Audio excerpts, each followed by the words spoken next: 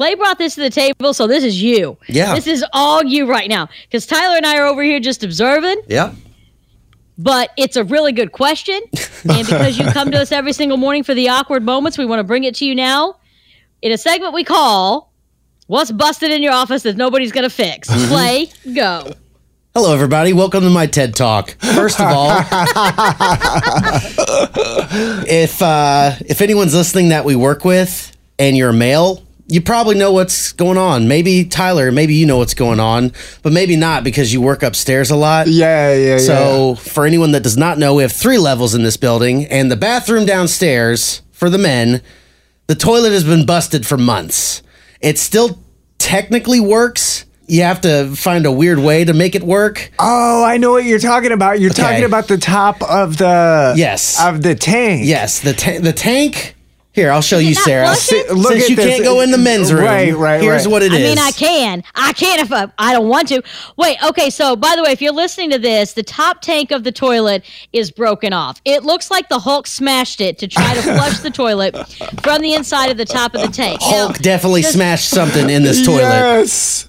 If you want to see this photo, by the way, you can text toilet to 82474. Yeah.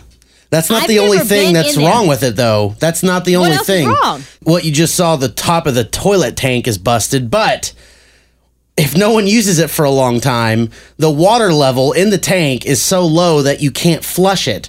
So what you have to do is take a cup of water and pour it into the tank until it turns back on, fills itself up, and then you can finally flush it again. It has been like this for months, and that's probably my favorite bathroom to use in this entire building because everyone seems to use the main level toilet. Well, if I need, a little bit more privacy, I'll go downstairs into the dungeon and I'll use that toilet. If I have to use that particular toilet and it's just left alone and you can't flush it, then it gets pretty embarrassing. Then you need a bucket of water. Yeah, you need cups of water to fill it up, and then it turns back on to finally flush. I don't like doing that over and over for a toilet. They might as well put a porta potty down there. That'd be so much better. It'd be easier. And this has been going on for how long? Months, Sarah. Months. Okay, so not to put anybody on the spot, but Tyler, you're technically our boss. I know. What are you doing about this, Tyler? What are we doing about this? I feel like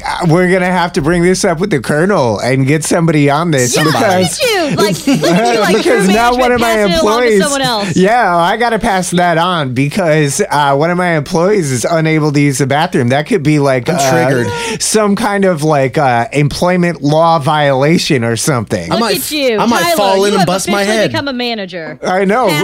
Passing the puck on to someone else. Yeah. You are the boss now. Ooh, let me take a look at that. I'll run that up the chain and see what can happen. Yeah, got to do something with it. I mean, because if not, I mean, he could say, well, hey, listen, I told my supervisor and they did nothing about it. Mm-hmm. And then look, and now then I'm in trouble with HR. And then I'm on the phone with Esther. Good morning, Esther, by the way, from corporate, if you're listening. Thank you. Appreciate it.